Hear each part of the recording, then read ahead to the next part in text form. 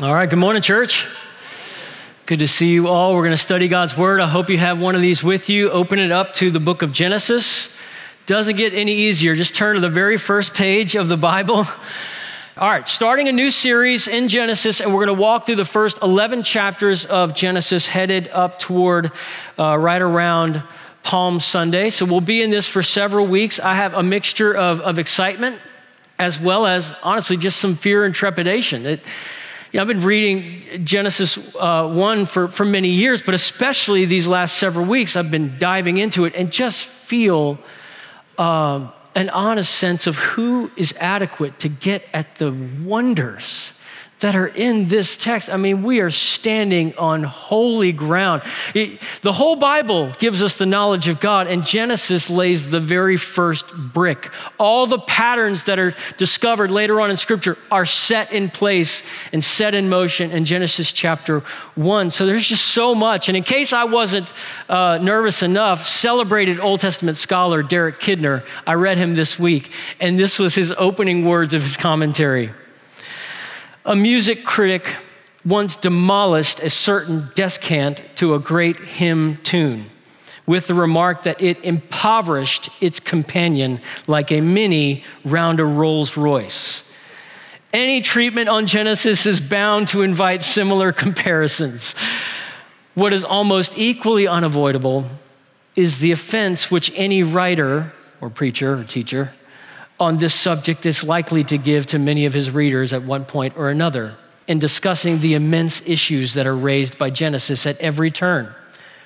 There can scarcely be another part of Scripture over which so many battles, theological, scientific, historical, and literary, have been fought, or so many strong opinions cherished. This very fact is a sign of the greatness and power of the book and of the narrow limits of both our factual knowledge and our spiritual grasp. So those are humbling words from someone who lived to understand and help the church understand the book of Genesis. It is an amazing book.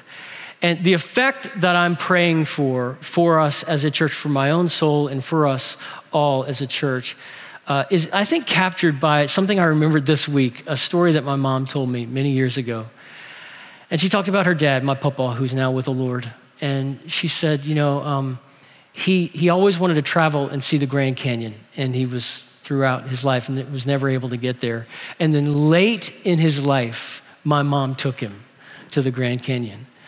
And she said, you should have seen your papa. He walked out on the edge, this viewing area, and she said he just stood there with this kind of silent awe and reverence.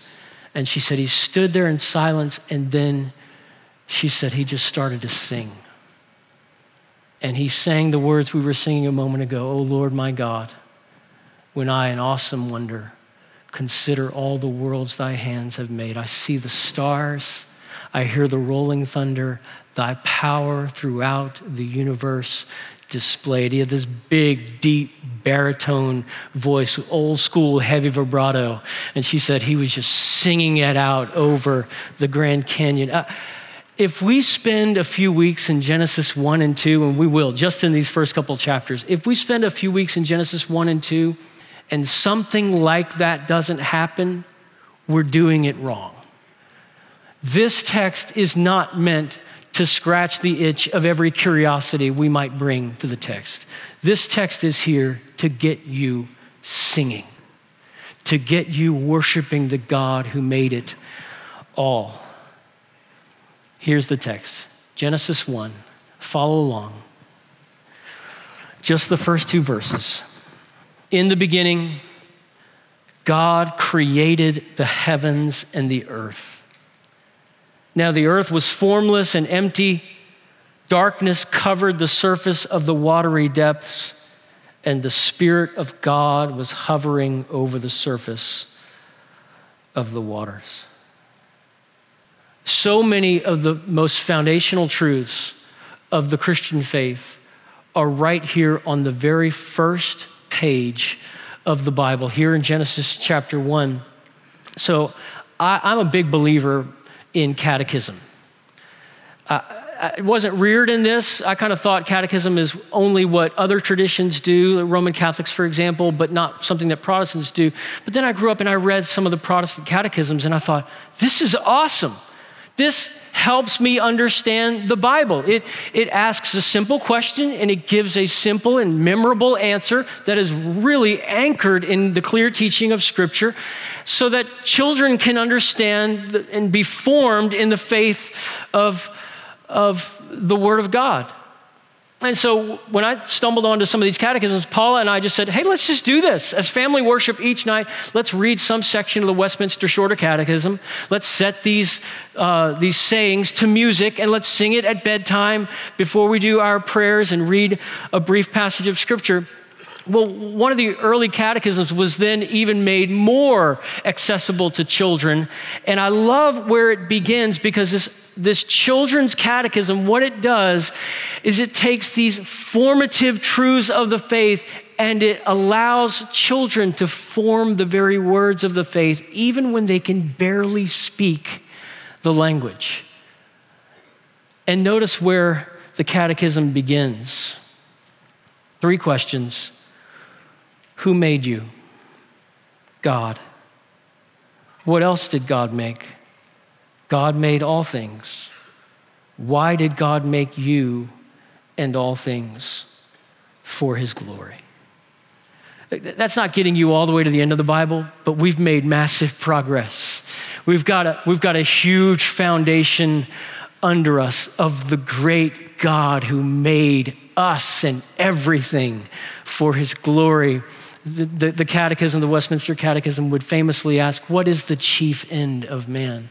The chief end, or man's primary purpose, is to glorify God and to enjoy him forever. Those truths shape us not only as children, they shape us all the way through the whole of our lives as disciples and followers of Jesus Christ. And Genesis 1, I would submit to you here at the outset of the series, is the beginning of the story that God is writing. And we notice, for our purposes this morning, we notice 2 things. It's a story about, number 1, history. It's a story about history. So just think with me about this huge chunk of history that is covered by the book of Genesis. So scope, for example, we learn about primeval history in Genesis 1 through 12. And we learn about patriarchal history from Genesis 12 through 50. So what do those mean? Primeval history is just the history of planet Earth, the origins of everything. And we learn about that in chapter 1 through chapter 11. And then patriarchal history covers the events in the life of Israel's founding fathers. Father Abraham had many sons had Father Abraham. So you follow the life, the early calling of God in Abraham's life, and then Abraham's son Isaac, Isaac's son Jacob, Jacob's son Joseph, and then you close the book of Genesis. You've walked through this massive period of history. And all the way through, even really from the outset, from the first 3 chapters, there are these recurring themes and patterns that lock into place in the first 3 chapters, and they're played on repeat throughout the entire book of Genesis. And it goes something like this. So the themes is it's a story about God, the good creation, the bad decision, and the grace that intervenes. And really, even after the fall, it's story after story after story that follows that exact same pattern. You could almost summarize the book of Genesis in all these stories that it tells with words that might be familiar to you if you've read the New Testament book of Romans, Romans chapter 5, verse 20, which says, where sin multiplied, grace multiplied even more. And in that way, once we see Adam and Eve rebel against God, we see sin multiplying. But we also see, you just keep flipping the pages, and we also see the tenacious God who will not give up the story. He will not give up the promise that he made. Friend, think about where you're at right now this morning. Let me just say to you, if you need to start again, Genesis is your book. This is what we see in the very opening verses of this book is the Spirit hovering over darkness, a trackless waste of chaos. And he says, let there be light, and there was light. It is a powerful story. Matter of fact, Paul would apply it in other ways. He would say, the same God who spoke and said, let light shine out of darkness, shines forth in our hearts to give us the light of the glory of God in the face of Jesus Christ. If you need to start again, what you need is the book of Genesis. You need a conversation with Genesis chapter 1, where you see God creating the ends of the earth by the power of his word and his spirit. The two great powers of God in the world today are the power of his word and his spirit. All the transformation experienced in the church and among followers of Jesus is the power of God in his word and in his spirit. So as we think about the story of history, it's important to consider a couple of things: the author and the audience. That's always true. No matter what book of the Bible we happen to be studying, it's important to understand something about the human author if we can, in fact, know anything about the human author. Sometimes it's anonymous. But if we can know something about the human author and something about the audience, it sheds light. So just think about human authorship of books of the Bible. Do you know who writes certain books of the Bible? And I'm just going to give you a quick quiz on human authorship. I want you to answer out loud. We'll start easy. All right, it's not going to be trick questions here. We're just going to start easy and walk through. So answer out loud, who wrote the book of Jeremiah? Great. Who wrote the book of Malachi? Who wrote Matthew? Who wrote Mark? Who wrote Luke? Who wrote John? Who wrote 1 Timothy? Good job. Some of you saw it coming, right? So because Paul, when he writes his letters, he's often writing it and naming it after the one who's going to receive the letter. So Philemon's going to receive it. Titus is going to receive it. Timothy's going to receive it twice. Right, so Paul's writing this in that way, but just think about it. It's really helpful to know something about the author and something about the audience. You get yourself a good study Bible and you can find out more about the audience and the author. So very briefly, let's talk about author and audience. Author, Moses wrote the Pentateuch, the first 5 books of the Bible.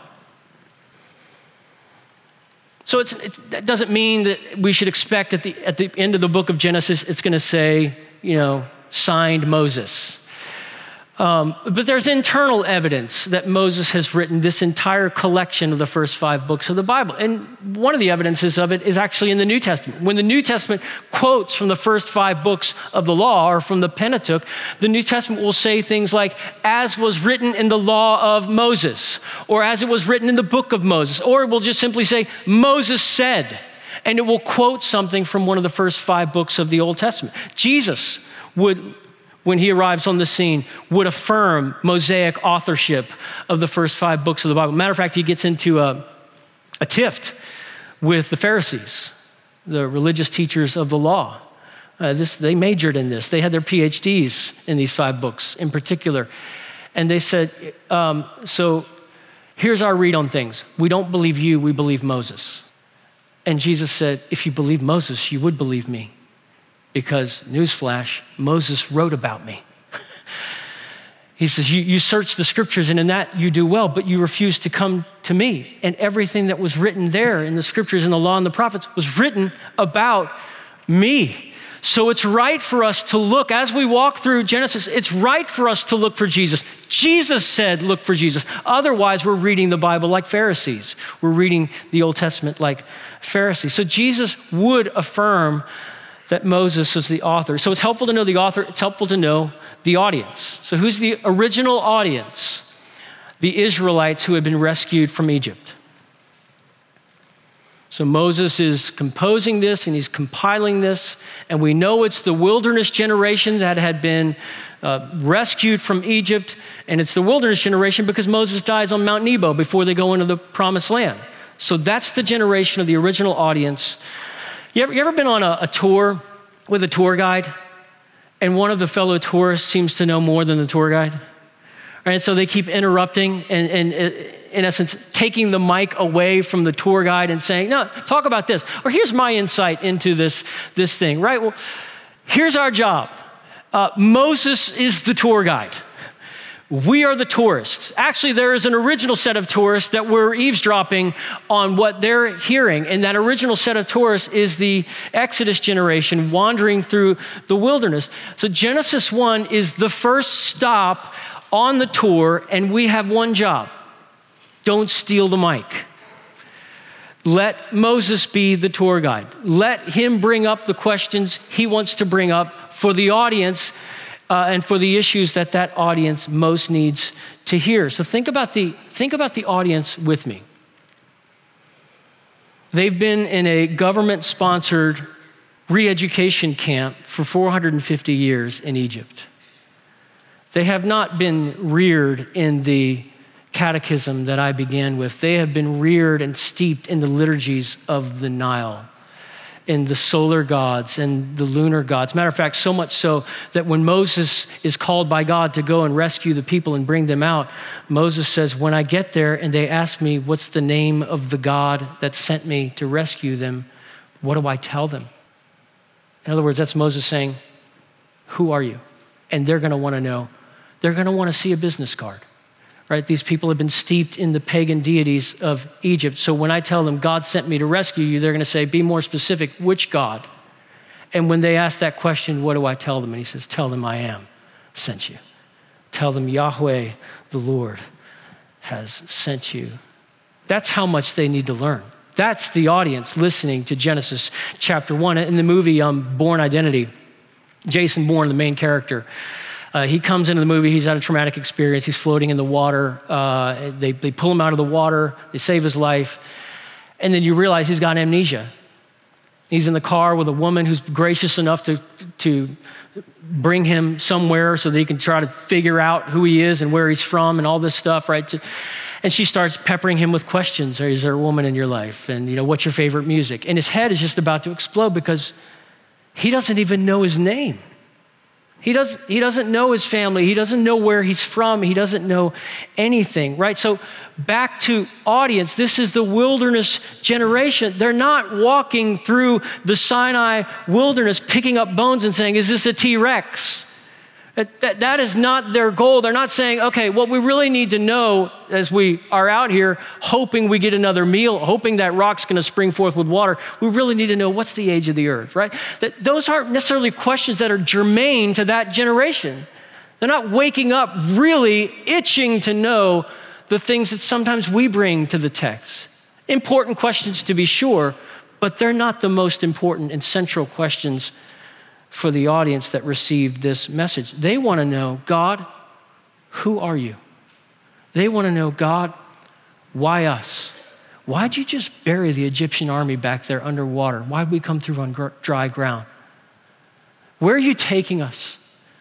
So now we know what you've done. Where are you bringing us? How can you turn? We saw you turn water into wilderness so that we could pass through on dry ground. How can you turn a wilderness into water? How can you turn this trackless waste of wilderness in all directions into a place that feels inhabitable, that feels like home? And to that, it's as if God said, I'm glad you asked. Moses, I need you to grab something to write with. Here's what you need to write. Now the earth was formless and empty. Darkness covered the surface of the watery depths, and the Spirit of God was hovering over the surface of the waters. Then God said, let there be light, and there was light. And now we can imagine a little bit better, considering the audience, how they would have heard this and how these words would have given them hope. Don't come to Genesis for controversy. Come to Genesis for clarity. Come to Genesis for theology. Come to Genesis and worship. Come and find your song in Genesis chapter 1. Genesis 1, that's what it's there for to the original audience. It's there to fill them with courage. It's there to help them trust in the God who is bigger than all things. It's there to arm them with God's purpose. It's there to give them their song back. We need to hear the story of history. We need to hear the true story of God. The true story of God. Genesis tells us who God is. In the beginning, the very first words announce who God is. In the beginning, God, what? Created the heavens and the earth. It's a merism. It's a literary device that you would use when you want to describe everything by describing the things at the polar extremes. So for example, you see me when I lie down and when I rise up. It means you see me at all times. There's no time of the day that you don't see me because you see me in my lying down and in my rising up. Or as far as the east is from the west, that's how far you've removed our transgressions from us. It's a merism. It's a literary device. And in the same way, the very first verse of the Bible is saying, in the beginning, God created the heavens and the earth. It means he created everything. Everything that there is was made by God. He doesn't have jurisdiction over the earth or jurisdiction over the skies or jurisdiction over the sea. He is sovereign over it all. The creator of the ends of the earth. I want to wrap up our study this morning with 5 glorious truths about God that fuel our worship and make Christians immovable. Number 1, before there was anything, there was God. Before there was anything, there was God. God is distinct from his creation. Creation is not one with God. It is not pantheism or panentheism. It is not God molded into creation. It is not that creation emanates from God as the rays of the sun emanate from the sun. No, God is distinct. God chose sovereignly out of his own volition to create the world. He didn't need the world. He chose to create the world, and the world is distinct from him. So there are, in the Christian worldview, a biblical worldview, there are 2 circles. There is a circle, and you could write the word God in it, and there is a circle under that circle, and you could write everything else. Angels, demons, trees, people, molecules, galaxies, planets, everything's in that other circle, and God alone is in his circle. He's distinct from creation. He is not dependent on creation for anything. No, creation is dependent on him for everything. So the line between those 2 circles goes in one direction. It goes from God's circle down to creation's circle. It's not arrows on both sides, God receiving something from creation and giving something to creation. What's all this mean? What's it have to do with the Israelite generation, the original tourists? The Israelites need to know the real story. And the real story is Egypt's gods are not gods.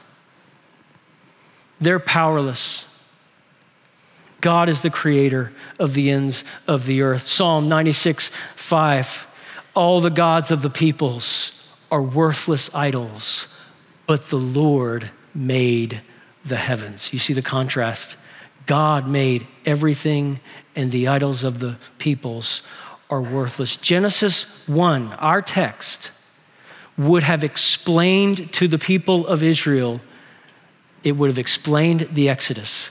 It would have explained the 10 plagues. In other words, it's God's way of saying, let me get you a retrospective of what just happened. The reason that all the gods of Egypt just folded like a napkin is because I'm enthroned over everything. I don't have any rivals. You have nothing to fear except me. I am over all things. He speaks and creation comes into being. By faith, Hebrews 11:3. By faith, we understand that the universe was created by the word of God.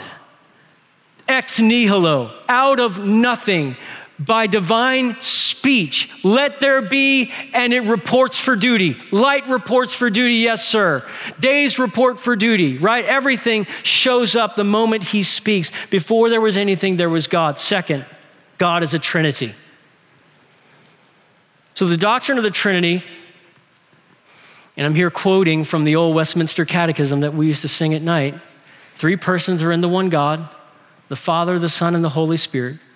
These 3 are one God, the same in substance and equal in power and glory. God is a Trinity. He didn't become a Trinity. He has always been and only been the triune God. In Genesis chapter 1, verse 2, what do we read? We read that here's God, and then here's the Spirit of God. So the Holy Spirit is hovering over the surface of the deep, hovering over the primordial waters at the moment of creation. So this is pointing to the Spirit's involvement, the third person of the Trinity's involvement in the process of making the earth and filling it with life. So there's the Spirit of God at work hovering over the mass. of pre-creation. And then you come over into John chapter 1 and it's referencing, hearkening back to the very opening words of the Bible where he says, in the beginning was the Word, and the Word was with God, and the Word was God. And later on you keep reading in John and it says, the Word became flesh and dwelt among us. So the Word in John chapter 1, verse 1-3 is Jesus. And so John chapter 1 says, in the beginning, guess who was there? The Father and the Son. And the Son was with the Father. He was not the Father, but he was with the Father, one God. And everything was created by him, and apart from him was not anything made that was made. God is Trinity.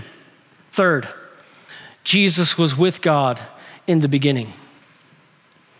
There again, I've already tipped my hand in that direction. In the beginning was the Word was with God, the Word is Jesus, the Word becomes flesh and dwells among us. But notice, not just in John, but you keep reading in the New Testament, the Apostle Paul gives us eyes, gives us lenses to read Genesis 1 in light of the fuller progressive revelation of the New Testament. The Apostle Paul said this, for by him, he's talking about Jesus Christ, by him all things were created in heaven and on earth, visible and invisible, whether thrones or dominions or rulers or authorities, all things were created through him and for him, and he is before all things, and in him all things hold together. This whole universe, every molecule in the universe is being upheld by the power of the eternal Son of God. If he doesn't sustain it, it stops existing. He didn't just create it, he sustains the entire universe by the word of his power. He sustains you right where you're sitting right now. You breathe out, you breathe in, you breathe out at his beck and call. He is granting you breath right now. Scripture says, in him we live and move and have our being, which means what? You can't have life without Jesus. He is life. He is light. He is joy. He is comfort. So many people in our culture, they want life, but they don't want lordship. The hard reality is you can't have life without lordship. And the best kept secret of Christianity that needs to not be a secret anymore, the best kept secret is when you taste and see that the Lord is good, you want him to be the Lord of your life. You don't want to run your life anymore. You've tasted and seen lordship is good. The Lord himself is good. Next, God made the world to reveal his glory and his goodness. The heavens declare the glory of God. The sky above proclaims his handiwork. The heavens still declare the glory of God, and everyone sees it. It says, day to day pours out speech, night to night reveals knowledge, and nobody can hide from the knowledge that's getting out there that there is a God. Romans chapter 1 says, all the people who deny God, they know he's there. They know it.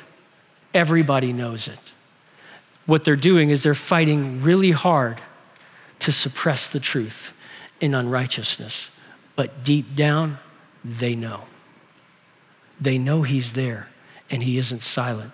They know God made the world. Every person on planet Earth right now is either rejoicing in God through the knowledge of his Son, Jesus Christ, or haunted by the holy and somehow aware that when everything comes to a close, we're going to have to reckon with him.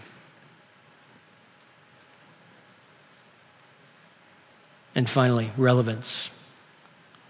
We need to know our God, our past, his promise, and our purpose. People of Israel wandering through the wilderness, they needed to know the story. They needed to know, where did it all begin? The same is true for us. Where did it all begin? Who's writing the story? Is he good?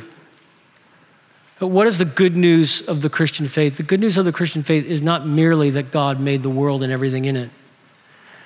Because if we keep reading in Genesis, we're going to find out we made a mess of things, didn't we? We turned from the God who made us and everything. We rebelled against him, and our relationship with him was broken. And now how are we going to make it back? Because now we're sinful and he is a holy God. How are we ever going to make it back? So it's got to be better news than just God made the world. And the better news is, if we keep reading the Bible, is that the God who made us and then the God who saw us fall is the very God who has pursued us all the way to the cross. So that when we keep reading the Bible, we will eventually find that the very one who hung the galaxies hung between earth and heaven in our place to reconcile us to God. Now we got ourselves a gospel. That's good news for broken, sinful people like we are. If God has the kind of power to generate Genesis chapter 1, to bring everything into being by the word of his power, then surely he can deliver you from your enemies. Surely he can save you from your sins, and he can keep you, even you, to the very end. If he has world-creating power, then surely he has the ability to rule over the entire cosmos and your life all at the same time. And he has the power and ability in the end someday to heal you forever and to make you and everything in the world new. But friends, here in Genesis chapter 1, verse 2, we're not getting all the way there. Here in Genesis 1, verse 1 and 2, it's like God is giving Moses the first 3 questions of an ancient catechism. And you can hear the tents going up in the wilderness in all directions because we're making camp here tonight. And you can imagine the fathers in Israel saying to the children, who made you? God. What else did he make? God made all things.